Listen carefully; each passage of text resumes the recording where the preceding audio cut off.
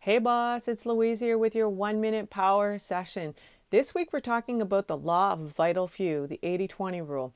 A lot of entrepreneurs happen to be creative people, whether that's with copy or graphic design or photography, coaching. What most entrepreneurs don't do is market research. Market research is a discipline. Testing, as I mentioned yesterday, is key, and we tend to stop short on this. So if you test maybe 5 to 10 ads and then give up, when a winner actually tests 50 and it pays off. Don't sell harder, market smarter. Let go of that grunt work for the low paying jobs. Focus on the $1,000 per hour work in your business. I like to learn and then pass it off just as I understand how to do it so that I'm not being led blindly. Focus on the high value.